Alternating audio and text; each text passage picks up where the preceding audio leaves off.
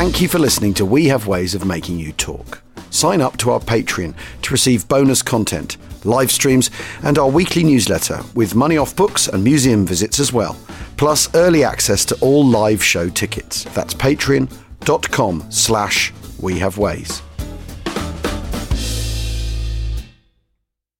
Another day is here, and you're ready for it. What to wear? Check. Breakfast, lunch, and dinner? Check. Planning for what's next and how to save for it? That's where Bank of America can help. For your financial to-dos, Bank of America has experts ready to help get you closer to your goals. Get started at one of our local financial centers or 24/7 in our mobile banking app. Find a location near you at bankofamerica.com/talktous. What would you like the power to do? Mobile banking requires downloading the app and is only available for select devices. Message and data rates may apply. Bank of America N.A., member FDIC.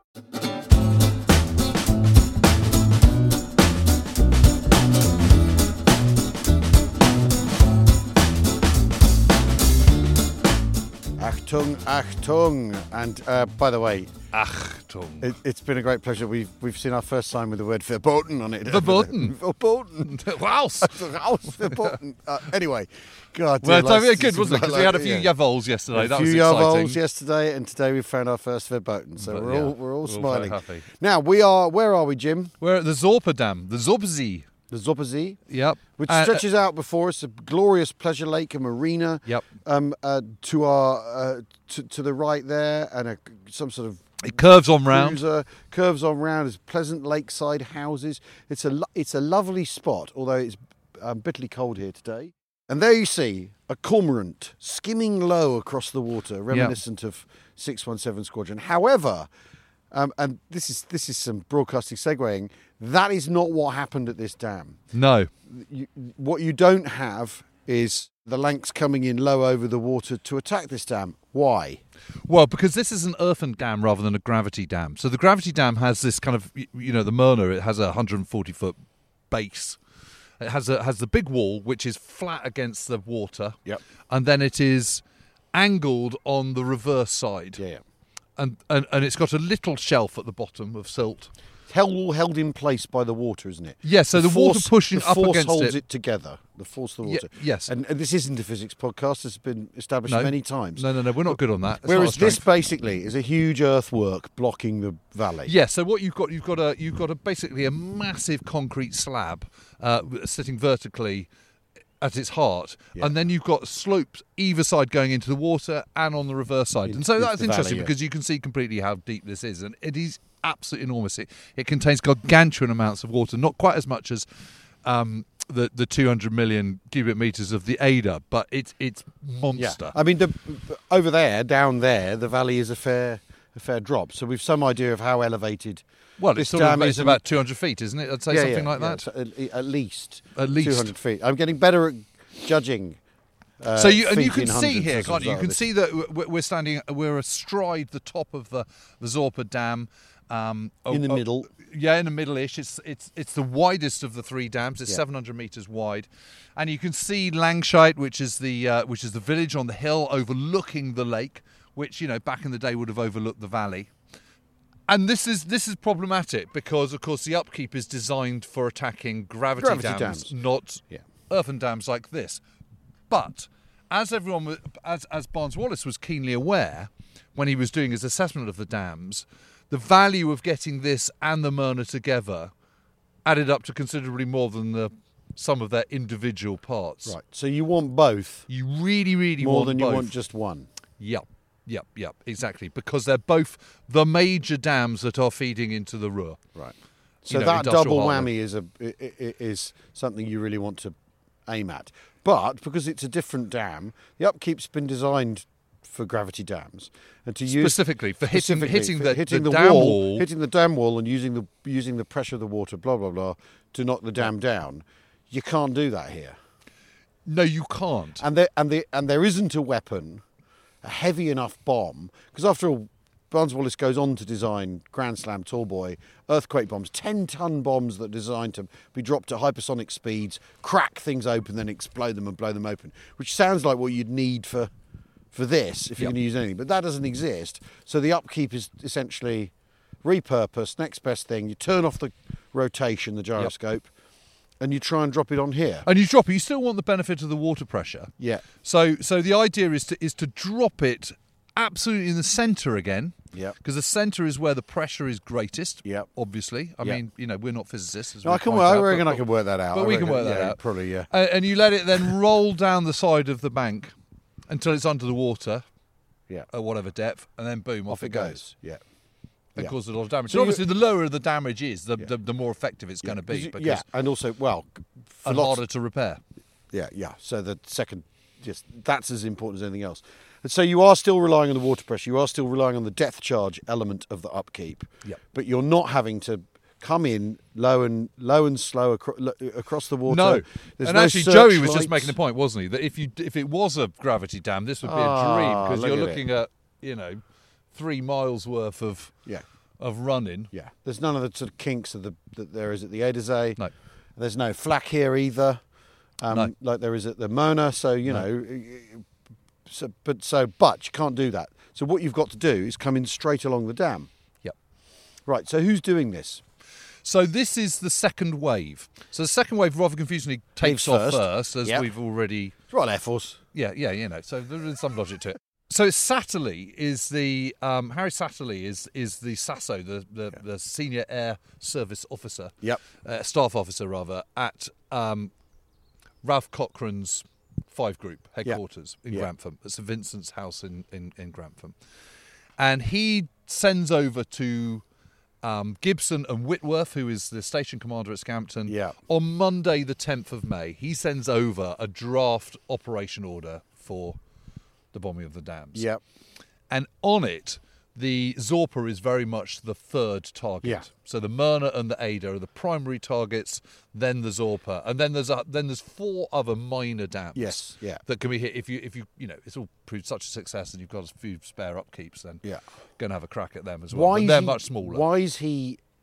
Because if Barnes Wallis thinks you get these two, you get the Mona and the Sorpe, then why has he made this decision? Why has he demoted the Sorpe? Yeah, I think that's all to do with the fact that this is all very last minute and last plan, and he hasn't sat in on meetings with Barnes Wallis, and he probably hasn't even seen Barnes Wallis's paper on the dam. But also, this isn't. They've been training to fire an upkeep, correct? Skip an upkeep across the water at dams like that. Yeah. And the fact that you can't do that here means we haven't trained for this, so we'll deprioritise it. It's got to be that, right? Yeah. And on the original first wave, he's got, Gibson's got all his top people in that first wave to attack. So that with the idea is that the first wave is going to attack the Myrna, knock that on the head, then go over to the Ada. Yeah. And then the second wave is going to attack the Sorpe, and that is the secondary target. Yeah. So when Gibson sees Satterley's operation order, Satterley has asked him to return it by Wednesday, the 12th of May. Yeah. So he twiddles around with it and sends his list of pilots that he's in the first wave and the second wave. So someone like Les Munro and Joe McCarthy are both in the first wave. Yeah. In the first plan. Yeah. Then what happens is that Barnes Wallis turns up on the Saturday. Yeah. And they all go off to Whitworth's house to kind of chat it through with Dingy Young, Henry Morsey, who's the other flight commander, the self-effacing old Etonian. Yep. And also John Hopgood, who is Gibson's best mate from 106 Squadron Days. Yeah. And he then does the order again. And he rearranges it. He rearranges it completely. Yeah. So he puts Munro and McCarthy, who were originally in the first wave, into the second wave. Yeah. And that's because, having talked to Barnes Wallis, they realise that the Sorpe is absolutely the second target, not the Ada. Yeah. Yet, famously, it's not breached. The Mona and the Ada are breached, which suggests, doesn't it, that actually the upkeep's fine on is a good gravity dam weapon, is viable on gravity dams, and that the training has worked because they haven't trained to deploy. I mean, they haven't trained to deploy the upkeep. Let's be honest. They haven't really trained to deploy the upkeep at all. Full stop. But if anything, they've trained to do this because what they have been doing is low-level bombing runs over the Wash and all the rest of it, and over these other lakes. So actually, this is something they're much better trained for than actually doing the main attack on the Myrna and the Ada. Right. Because all you got to do is just drop it. Yeah. What they've been training more than anything else is low-level flying. Yeah. Well, so cross-country, low-level flying at night. Well, so why wouldn't you? I mean, so why wouldn't you come here first? Well, because the number 1 dam is the Myrna. Right, okay. This is the second. Right. So what you want is you want to split your forces so that you're giving equal weight. Yeah. So what Barnes-Wallis reckons is it's going to take 5 upkeeps. So he's got 9 going on the first wave doing 2 dams, and he's got 9 going. Well, 6 in the original, initially going to here, and then a further 3 in the reserve. In going reserve, to this. yeah. So that suggests to me that this is actually he's recognising that you need at least 9 people. Yeah. 9 Lancasters almost certainly to come here. Yeah. The whole point about the reserve is to give you kind of flexibility. Yeah. But that's not what happens. Well, So- no, because the- hardly any of them make the it. second wave get off to a bad start. They got off to a very bad start. Les Munro gets hit. Yeah. His intercom is completely out. He can't communicate, and if you can't communicate, you simply cannot fulfil the mission. And by intercom, you mean his internal comms in his aircraft are damaged, so he can't speak to his bomb aimer. Probably the only person he can speak to is flight engineer, because they're right next But to only each by other. yelling, by yelling at each other. Yeah. over the And din of that the, is over just the din not- of the engines. You cannot do an operation of this complexity and difficulty in those circumstances. No. So he has to turn round. So the other person is Rice. Is Rice, and he's flying so low that the upkeep is torn off the aircraft by the sea. Just as they're approaching the Dutch coast. Yeah. The water is in the aeroplane. Yep. And as the upkeep unshackles, it hits the tail. Yeah. And so they're then banged up. Yeah. Knocks Damages off the the tail toilet. wheel. Smashes the toilet, the chemical toilet, Yeah. which I'm most The Elson concerned toilet, about, that's because one. if there's one time you're going to need that chemical toilet, it's just after you've smashed the upkeep off and you're undercarriage. Yeah. And you're thinking, we've got to go home now, but that went I might straight need to through go. me. I need an Elson toilet. Yeah. So there he goes home. So he goes home as well. I mean, it's And as he's absolutely arriving back at astonishing. Scampton, Les Munro comes in under him, doesn't he? Yes, that's right, because they don't know that. They don't. But they know. Well, Munro can't talk to anyone. Well, Yeah. Rice gets back first, but he's Yes, circling that's right. around He's to try and burn off fuel. Yeah, because 'Cause he hasn't got to dump his weapon. Was Munro has to? Well, he doesn't have to dump his weapon because his weapon's dumped itself. Yeah. Munro returns with an upkeep. Yeah. which is, Landing with it. Landing with it. All the stories of bombers landing with bombs on board are terrifying, and the fact that the upkeep sits so proud from the aircraft, you've got to be certain your undercarriage are all in full working order, or you're toast.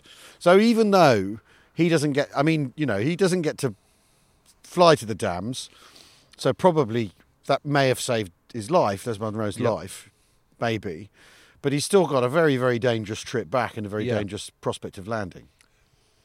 Absolutely.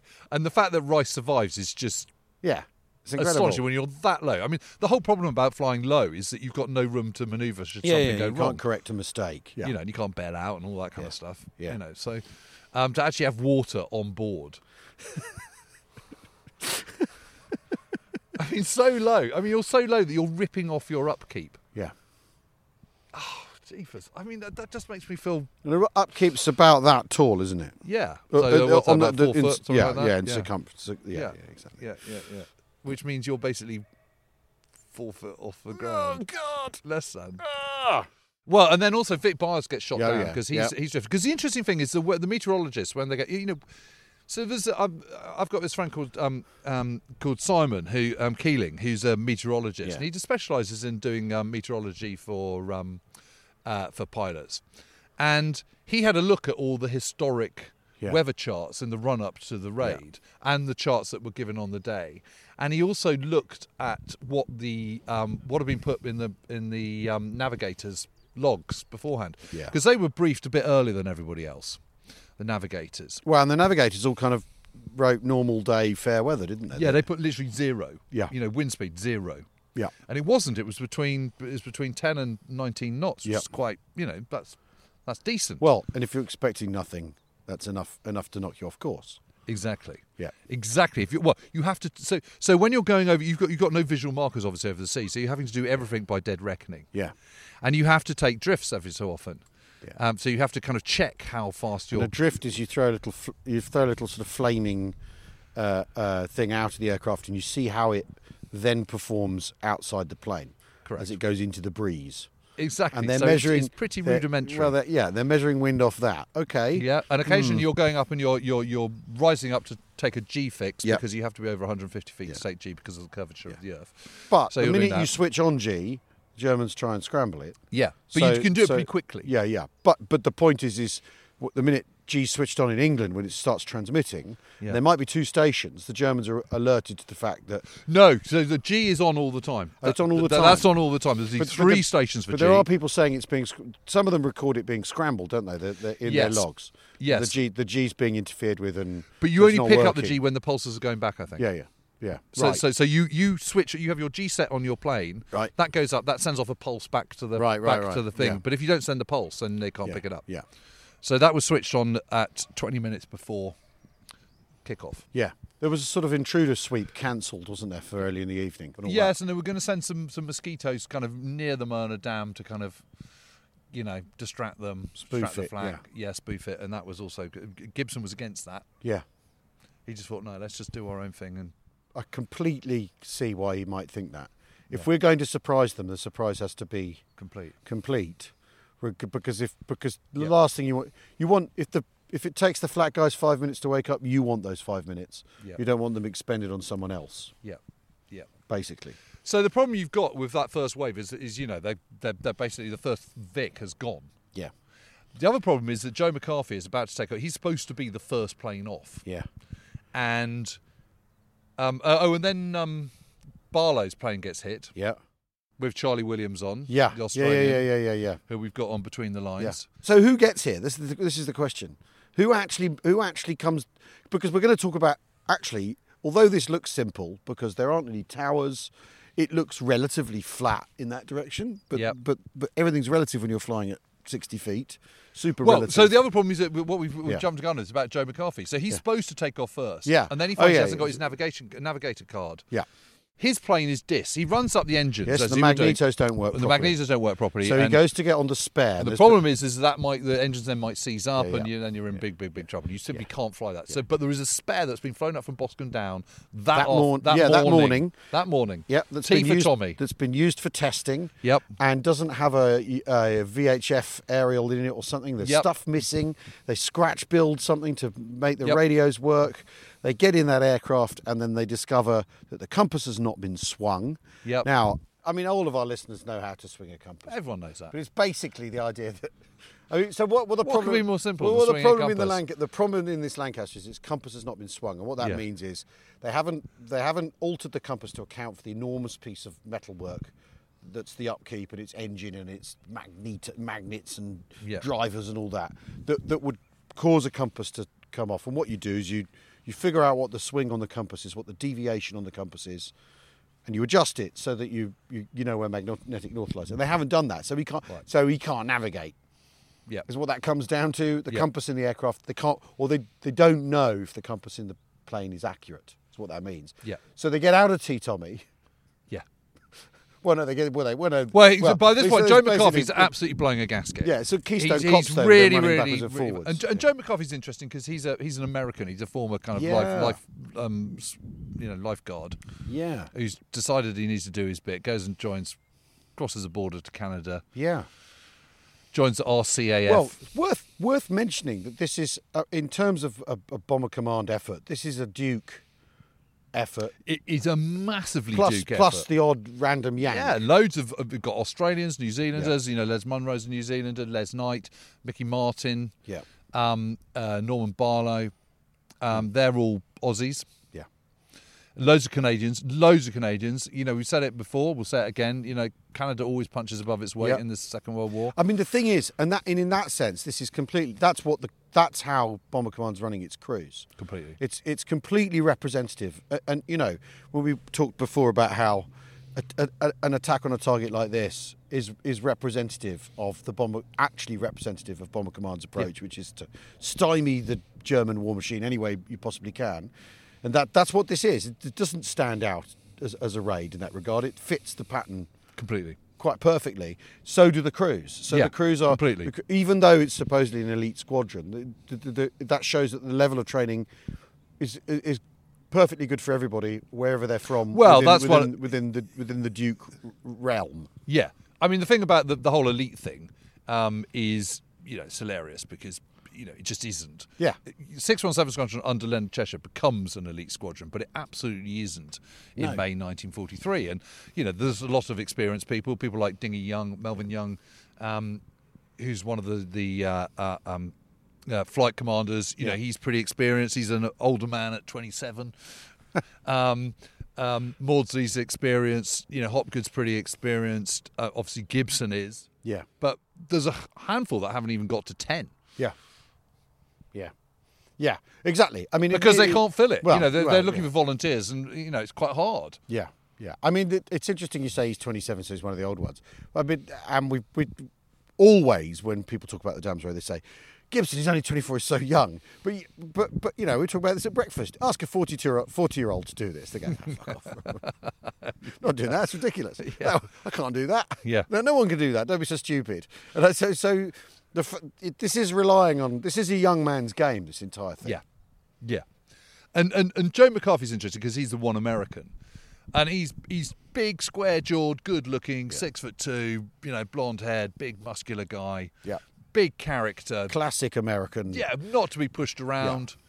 Yeah. He's an extraordinary fellow. I mean, he was really interesting because when they came in, they said they arrived at Scampton. They'd volunteered, and they came from 97 Squadron, if I remember rightly, at Woodhill Spa. And Johnny Johnson, who was his bomb aimer, was due to be married. And when they got there, Gibson cancelled all leave. Oh. So Joe said, right, we're going to go and see Gibson. We're going to go and see Gibson immediately. And he went in, stormed him into his office, and he said, my bomber is getting married on Monday, and he's going to get married on Monday, and you're not going to stop it, and if you do, we're out of here. And Gibson went, okay, fine. Going to get married, good luck. Well, so there's Gibson the Martinet, not quite as much as he's been depicted. Yeah. And the amazing thing is, when I went back there, I went to Gibson's office with Johnny Johnson in, I guess it must have been 2013, something like that, 2012. And so 10 years ago. That was the first time he'd been back in that office since that time he'd been in with Joe, and Joe had said, right, my bomber was going to get married. Jesus Christ.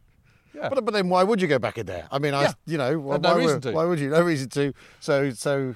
But it was quite a moment. That's very strong. It was quite a moment. Anyway, so right. Joe's getting mad because he hasn't got his compass card. He's having to borrow a car, career offer. He's rushing around like an idiot. And they're half an hour late, basically. Yeah. But the amazing thing about it is they are first here, and they get here at midnight. In which aircraft? In T. Tommy? In T. Tommy. So in the one with the unswung compass. So he still manages to make that work for him. Yeah, because they then sort out the compass. Then do fix before it, they fix the compass, but they don't fix the VHF. Yeah.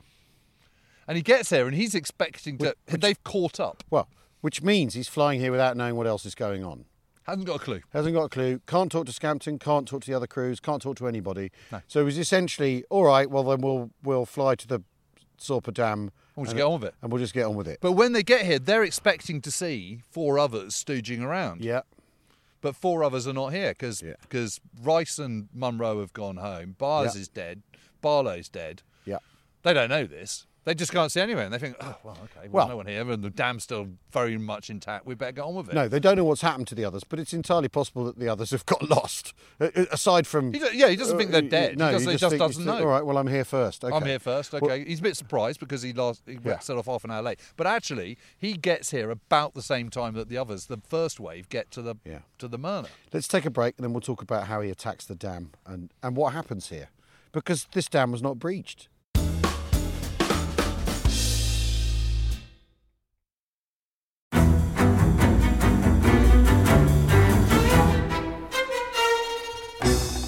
I'm Anthony Scaramucci, former White House Director of Communications and Wall Street financier. And I'm Katty Kay, US Special Correspondent for BBC Studios. I've been covering American politics for almost 3 decades. Welcome to The Rest is Politics US, brought to you by Goalhanger.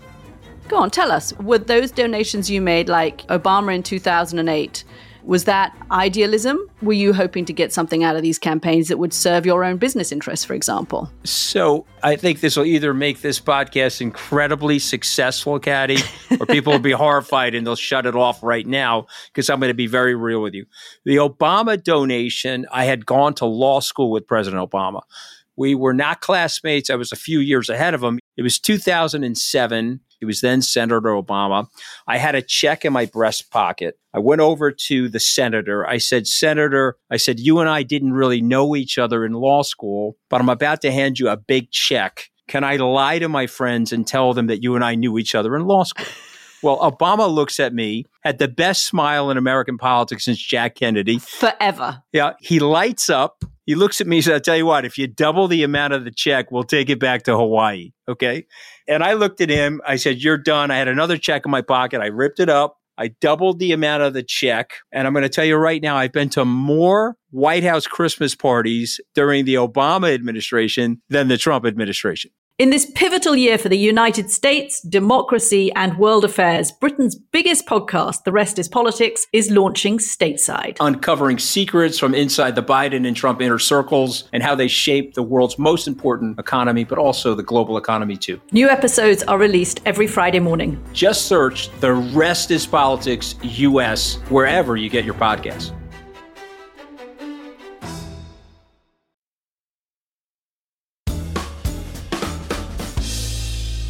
Joe McCarthy gets here. So Joe McCarthy gets here, yeah. And At about midnight. And as we said at the start of this, he's not got to fly in, straight and level at 60 feet with his searchlights up to the dam and all that, the perpendicular dam face stuff. What he's got to do is fly along the dam or across it, depending on your taste, but slightly off centre so that he can drop his upkeep. So it would then roll down. It's sort of there, yeah. Yeah, roll down into the water and then explode. Detonate, yeah. But Barnes Watts, remember, reckoned it was going to take 5 upkeeps. Right. So the whole point, so why Gibson changes it is so that he reckons that the Myrna should be comparatively straightforward, and assuming they hit it where they're going to hit it correctly, 1 or 2 should probably do it. Then you've got a mass to go and attack the Ada, which is problematic. But you've got 5 in this initial wave, and then you've got 5 in the reserve wave to pummel the Sorpe. Yeah. Why have you got 5 in the second wave? So that you've got 5 bombs coming over here. Because that's what they think they need here. That's what they need but here. You've only got 1. Yeah. Which is McCarthy. He's the only one from the second wave to make it. Yeah. So his issue is that church tower over there. And over the last couple of days, I've come to appreciate how low they're flying. Yeah. That's not a particularly proud steeple, is it? It doesn't. No, it's the highest point of the village. But it's enough. That's the issue, isn't it? Yeah, and that's a good 200 feet high, isn't it? Yeah. And the problem you've got, and 30 feet above here down, then you've got to level out. Yeah. And he can't get the angle from the hill of where Langshite is down onto here. Yeah. Because he reckons he needs to drop it accurately, exactly where they need to drop it. It's not 60 foot, it's 30 foot. Yeah. So he keeps doing this run, and then he goes dummy run. Yeah. He actually manages to negotiate that bit okay. Yeah. But the problem is you've got to get low, you've got to drop down off there, off Langshite, the village, onto here. Then you've only got a second or two. Yeah. At 30 foot flying straight and level before you've then got to pull up again, or else you're not going to clear the hill on the other side, on the northern side, even if you veer off to port or to the left. But veering banking is a mug's game at 30 feet anyway. Yeah. I mean, the thing is, we do keep coming back to the fact that this is impossible. This entire thing is impossible. That's why people think it's a PR stunt, because it's too good to be true. It was cooked up by some PR boys. Yeah, it was like the moon landing. It didn't happen. Yeah, but my 3 most important moments of flight are the Wright brothers, this, and the moon landing. Didn't happen. So 2 of them didn't have the Wright brothers didn't do it either. You are listening to Conspiracy. Should we set up another podcast? Yeah, it's all about conspiracies. Conspiracy theory. Just didn't happen. Yeah, it just didn't happen. We have ways of making you paranoid. Anyway, We're going to bend people's minds. How many dummy runs does Joe McCarthy do? Well, he does. So he he does about 5 dummy runs, Jeepers. and then Johnny Johnson, who's the bomb aimer, does 4. Yeah. They can see above them. They can see Night fighters circling. They don't seem to have, or not circling, but flying over. Yeah. He's woken up. Joe McCarthy's woken up the village. Yeah. And you keep doing it over and over again. You are drawing attention to yourself. Yeah, someone's doing that. Yeah, and hello, and it's their tail gunner who goes. Can you? Yeah. Hello, Lancaster auf Sorpe See. Hilfe. Bitte schön. Hangs up. Yeah. And so on. Yeah, I mean, so they go round. And the tail gunner is the one who goes, oh, for goodness sake, can't we just get out of here, drop the bomb and get out of here? And they go, no, we come all this way. We've been training for this. This has got to be as accurate as we possibly make it. And it's only on the 10th round that Johnny Johnson finally feels happy and says, bombs away. Goner. And they do drop it pretty much exactly where they meant to. But, the point is that Joe has got to work out how to fly this. Yeah. So that's why he needs a number of runs. Yeah. And he's working out how to drop down, get across it, then go up. But he's not. But sometimes he's kind of veering over to that side. Sometimes it's a bit too far out into the water. Yeah. So it's only on that 10th one that Johnny is happy that it's going to drop the bomb exactly where they need to drop it. It does, and it causes a huge, massive, the 1,000-foot pume of water and all the rest of it. And they go off, and then they fly off up north, and they see the Myrna Dam. Yeah. And they can see it in the moonlight. They can see this huge breach. They can see the water, torrent of water gushing over, and it's just the most extraordinary sight. And of course, Johnny, who's in the bomb aimers bit, has got the bird's eye view. Yeah. Sees the whole thing. So then nothing happens, and eventually it's Ken Brown in the reserve who's the only other person to get here. Yeah. Because 2 others get lost. They can't see anything because there's fog in these. And you can see we're surrounded by hills here and little valleys, and you can absolutely see how on a warm moonlit night you would get these little mists in the valley floor. So they can't find it, but Ken Brown does find it. Again, has similar problems to Joe McCarthy, but also manages to drop it pretty much where they need to drop it, in the right place. And the damage is Barnes-Wallis's estimate of 5 was probably about right. Yeah. Because the damage is really, really extensive. It's incredibly bad, so much so that they have to drain the entire lake to repair it. Right. Make no mistake, this is a massive pain in the arse for the Germans, because, to empty all this, it's the losing the water that is the destructive power of the gush of one thing. Of the flooding is one thing, but the number one ball ache is having to lose the water in the lake. Yeah. And that's what they have to do. Yeah. And repair it. And and obviously repairing this is not as complicated as repairing the Myrna or the Ada. Dam, yeah. But bang for your buck. two and a half of the biggest dams in the whole of Germany. You're pretty happy with that. And bang for your buck, that's 2 crews here. Yeah. If that's your metric. Yeah.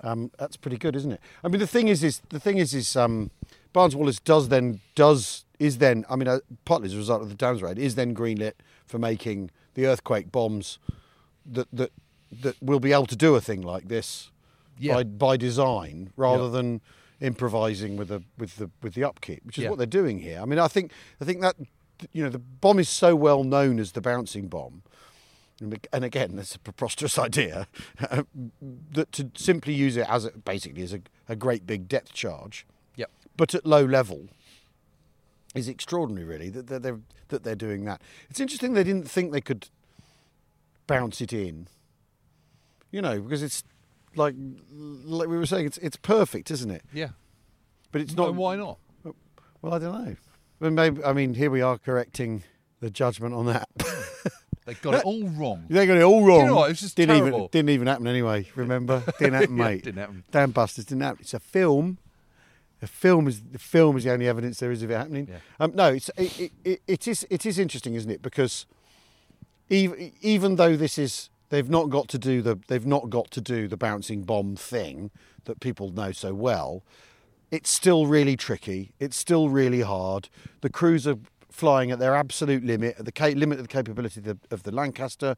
They're training the whole thing. It's ridiculous. Again, we're back in the.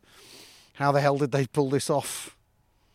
Yeah, I mean, I think the thing is that each of the 3 dams has considerable obstacles to it. Its own problems, yeah. You know, the Myrna's, obviously, it's defended. Yeah. So that's a problem.